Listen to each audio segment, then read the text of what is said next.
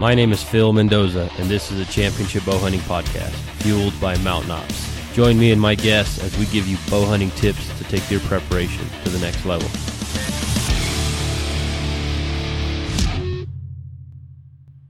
Welcome back to the Championship Bow Hunting Podcast. We are coming to you a couple days after the Colorado Train to Hunt event with kind of an update and recap on the weekend. Before we get started, I want to send a shout out to all of the show sponsors and partners, Mountain Ops, Grizzly Coolers, Maven Optics, Hoyt Archery, Kafaru International, some great companies that have partnered with us, and Hamskea Archery Solutions, can't forget Hamskea. I got to put a lot of that gear to use this weekend, and it's not often you can test a lot of your gear like that other than in a hunting scenario. So it was awesome to be able to get out there and compete in a train to hunt event and put that gear to the test and show that it's really top-notch gear.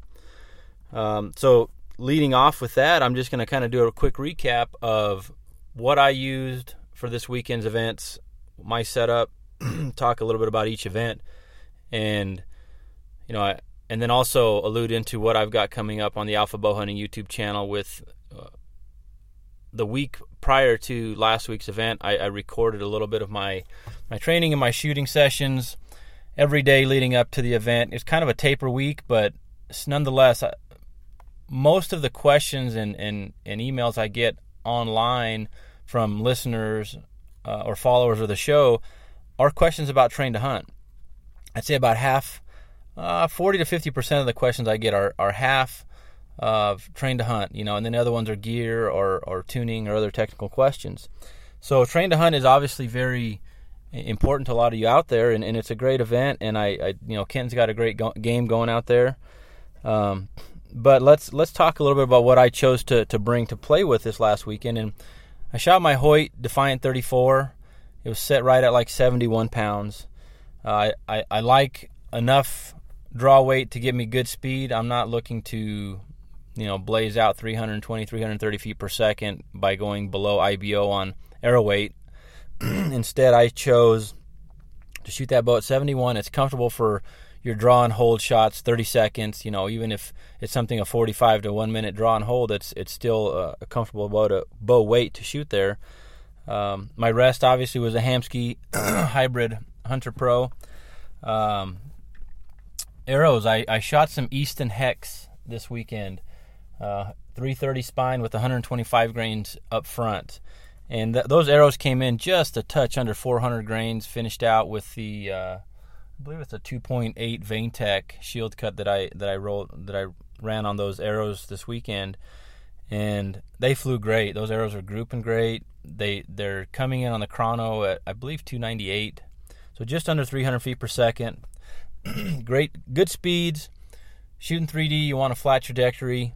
Like I said, I know that some people will go with that as fast of a setup as they can to compensate for potential yardage judging mistakes, and I've tried that before. I've been on that one end of the spectrum where I've just gone as fast as I could, and things become more critical because usually you're starting to play with an improperly spined arrow at times, or there again just an unsafe arrow weight being below 5 grains per pound of draw weight. My packs, I used a duplex frame, Kafaru duplex frame with a Timberline 2 bag. For the meat haul on day 2 on the challenge course, I ran the Antero from Kafaru. Obviously Mavens, loving my Mavens. The 11x45s is what I ran for the 3D portion of the event, and being able to pick off little things to aim at on a target is important. Being able to, after you shoot a target and you need to verify that, yes, I judged that target for the right distance, or maybe you hit high or you hit low and you're not sure because the arrow's canted a certain way. But being able to get instant feedback, and so I judged that target for 44 yards and I hit high. Okay, it was probably more 41 or 42 yards. Those binos give you that instant feedback, and I can't say enough. Obviously, the Mountain Ops, we had a big cooler my tent of Enduro all weekend, big jug, and then a little bit of Yeti before each of the two events where we had to get after it. And again, Grizzly coolers, it's one of those things that, the importance you have to keep hydrated, to keep food in your system and keep functioning at a high level. Grizzly makes great product. We were in the hot weather all weekend. It was, mid 80s to 90 degrees, and we kept cool in the shade, and we had our drinks nice and cool with my Grizzly. So again, shout out to all those partners as all that gear came into play this weekend. Day one, so we had the shooting event first thing in the morning. If you're not familiar with the Bowhunters 3D course, it's an unmarked yardage 20 target course. You've got targets. I think furthest target I was around 60 yards. We shot. The majority of the targets, I'm going to say, were in that about 35-yard average. Hills, uphills, downhills. There was nothing flat. Very, very few targets flat, I should say. You got your time shots. Obviously, you got a target where you got to get one arrow off within 5 seconds from being at rest. You got the 2 shots in 10 seconds, or the follow-up shot in 10 seconds. Draw and hold, kneeling shots, draw kneeling and move, stand and move. A lot of different scenarios, seated shot to finish out the course. And I think that, I really focused on looking at targets. I haven't shot a unmarked yardage 3D course in about a year, which was at last year's Train to Hunt, and it's just been so much going on at the shop with the new location, trying to get our outdoor range, got the Alpha Bow Hunting Challenge going. There's been a lot going on, so I've been shooting my bow every day. I just haven't been looking at a lot of yardage. So after the Alpha Bow Hunting Challenge, I really made a commitment to putting some targets out, shooting some targets, focusing on that yardage judging, and it paid off. It's one of those things that a lot of people are impressed because I was able to shoot 100 on my score for day one. And if you've been shooting regularly and your shooting is there, or your shooting's good, it doesn't have to be great. The 10 ring is 4.5 to 5 inches on average. Excuse me. You just need to be able to judge yardage within a couple yards and make a good shot.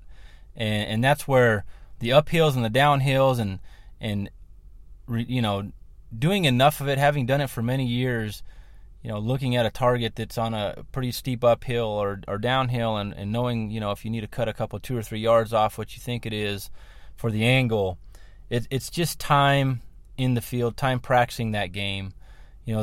Many of you are scratching the surface and just starting to get into 3D, and I'm just going to tell you, stay with it. Keep practicing, keep at it. The more you do it, the more little things you'll pick up on, and the better everyone's going to get at it. It is something that the more, it's a skill, and it's a very attainable skill just by getting out and practicing, and so many people enjoy the activity of archery that, it'll come. But the shots were great. It was an awesome course. Like I said, there was a mix of everything. So there was some distance, there was some uphill, downhill, the speed shots. Great job to Nate, Kenton, Josh, all those guys that set up the course. On to the afternoon round. This event, every event is different just based off of venue. And Eagle, Colorado, there wasn't a lot of trees where we were at. There's from the starting line to where we hit the first hill, it was, I would say, maybe 150, 200 yard. And then it was kind of a zigzag, switchbacks all the way up the hill. And then it kind of some rolling hills at the top, and then you loop back around the mountain to finish out. So I believe there were, 1.6 to 1.65 of a mile is what was talked about. I'll say that this one was one of the tougher ones that I felt, just because in many other situations you'll have a hill and then you'll crest that hill, and then you'll have a downhill and some flat, and kind of it varies and it mixes in terrain. This location, like I said, you got to the hill and you were all uphill until you finished it. And many competitors were, that if you weren't preparing, or you weren't practicing, or you hadn't done it yet, that hill took it out of you. And even though the rest of it was kind of rolling hills to downhill, if you were gassed at the top of the hill, it was tough to recover and make it around. So my only advice on that is making sure you have the right pack, making sure that it fits properly. And of course, I'm biased towards Kifaru since I've been using them, 4+ years ago. It's just been a game changer. But there's good packs on the market. Just make sure they fit right, and make sure you're practicing. If you're planning to get out to one of these events, don't make that meat pack event the first time you throw the prescribed weight on your back, because it'll be a rude awakening for anybody. So just get out and try it. Start slow, build your way up into the weight, and practice it. Day 2, the challenge course. Again, we ran the same course that we did the meat pack on. So there was shots at the base of the hill. There was a couple on your way up to the top of the hill, and then you had a pretty good little jaunt as you started coming back around. And the last couple shots were at the bottom back hill stretch. And again, it was hot, and the hill was the equalizer. I think Shanley said it very well. Shanley Breslin with Fit for the Hunt. She said that the 7th obstacle was the hill, because again, it wasn't like it was the most brutal climb. It was a tough hill, very well placed on the course. And again, if you're not ready for that, it's just going to eat you up. But it was a little bit longer than some of the other regional events I've done. Some of the other regional challenge courses have been in that 3/4 of a mile to a mile, mile and a quarter. But it was a great course. It was a great tune-up and some great competitors. I just got to send a shout-out to JR and Gabe for pushing me. Those guys, I can't say enough, because Gabe and we battled all weekend. I got to shoot with him day 1. Him coming off of winning at Texas and then a week later to turn around and do it all again, it's a lot. And he came out and did a great job. And like I said, and he pushed me, and I can't say enough. I mean, Gabe's just a top-notch guy and super tough competitor. But that in a sense was it from the competition standpoint. A couple things I want to touch on about the weekend's events in general were, Kifaru and Mountain Ops taking care of the competitors, with some contingency and throwing some extra cash and gear out there. As a competitor, thank you. And as someone who is organizing my own events, having companies like that want to support not only the events but the competitors, it's huge. So I can't say thank you enough to, Aaron and Casey and Jordan. You guys are definitely, dangling that carrot for the hunting athlete movement and helping people to get ready. And yeah, a few extra bucks as incentive or some gear, some awesome gear as incentive, that goes a long way. So the other thing I wanted to touch on was just getting to hang out. I mean, there's some downtime in these events as competitors are out on the course and people are waiting for their heat, or maybe they've got done. And I'm really happy to see the different brands and the different, Out West Athlete. Those guys are animals. They won the team event, and the Fit for the Hunt crowd. That they brought a gang of people up and repping your brand, flying your flag. There's a bunch of people that came out wearing their Alpha shirts that competed in the Alpha Bow Hunting Challenge. Thank you. It's those are the being a part of a community and being a part of different communities, because that's okay. I have, having somebody that trains it with Fit for the Hunt, but they come to the Alpha, or somebody who trains online at Train to Hunt, and they're repping their CrossFit brand, whatever the case is. It's great to see the intermingling and the intertwining of the different communities, because we are all part of the same group, and there are a lot of people that look at the Train to Hunt community and say, why the hell are you doing that? Or, why would anybody want to do that? And all I will say to that is, until you decide to come out and try it, it's hard to explain, because the people that have done it and the people that grit their teeth and deal with that suck for that 20 or 30, 40-minute course, whatever it takes you for your meat pack or your challenge course, and then getting done with it and having people cheer you on at the finish line and help you out with the pack and get you some water. It's a great community. There's great people involved.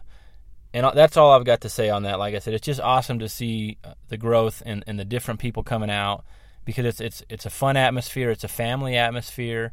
There's kids playing around. And that's all I've got. Like I said, I really enjoy playing that game and visiting with the people that come out to those events. Couple things I want to close this episode out with is, once again, Alpha Bow Hunting. Wednesdays we put up new episodes. I got a couple more of the head-to-head rounds that I'm going to be loading up from the Alpha Bow Hunting Challenge, as well as, like I said, last week, the week leading up to Train to Hunt Colorado for me, I just recorded a snippet, a couple minutes of each day and what I did and how I did it. And it's not because I'm not trying to prescribe anything for you, but it's hard for me to, when somebody asks me a question, how do I prepare for a meat pack, or how do I prepare for shooting? Everybody's so different, and working out and identifying somebody's strengths and weaknesses and body type and skill level and trying to cater a program to that is very, very difficult. Instead of being able to do that, I used to be a personal trainer 15 plus years ago, so it's something I'm a little bit familiar with, but it's very much in my past. So instead, hey, this is how I go about it. This is how I do it, and this is what's worked for me. If you might take one thing from there or two things from there, and it helps you out, bonus. If you look at it and say, yeah, that wouldn't work for me, then that's okay. It's just, I understand my body type. I understand what makes me perform at my best, and I just wanted to throw that video out there so that way it's enough to maybe answer a few questions, or maybe reassure you that, yeah, I'm on the right track, or I'm doing what I should be doing. It's just gonna, the growth takes some time. And check it out. Like I said, Alpha Bow Hunting YouTube channel. We'll be putting that stuff up. Over the last couple of weeks, there's been a lot of developments for next year's Alpha Bow Hunting Challenge as well, and the way the evolution of that, and adding some events. So we will be probably announcing that stuff after the hunting season. Excuse me. As we work out those details. But I had to throw that out there. I'm super excited about some of the developments and some of the people that are coming on and agreeing to partner and work with me to help make those events now, plural, the best they can be. So hope you enjoyed this episode. Make sure you also check out the Natural Born Hunter podcast. And we will have a video recap. We did a lot of interviews that we're going to be putting up and featuring on the Natural Born Hunter side. So have a great week. It's midsummer. We're a couple months out for hunting season. Make sure you're getting after. Make sure you're getting stuff dialed in, and we'll check you all out soon.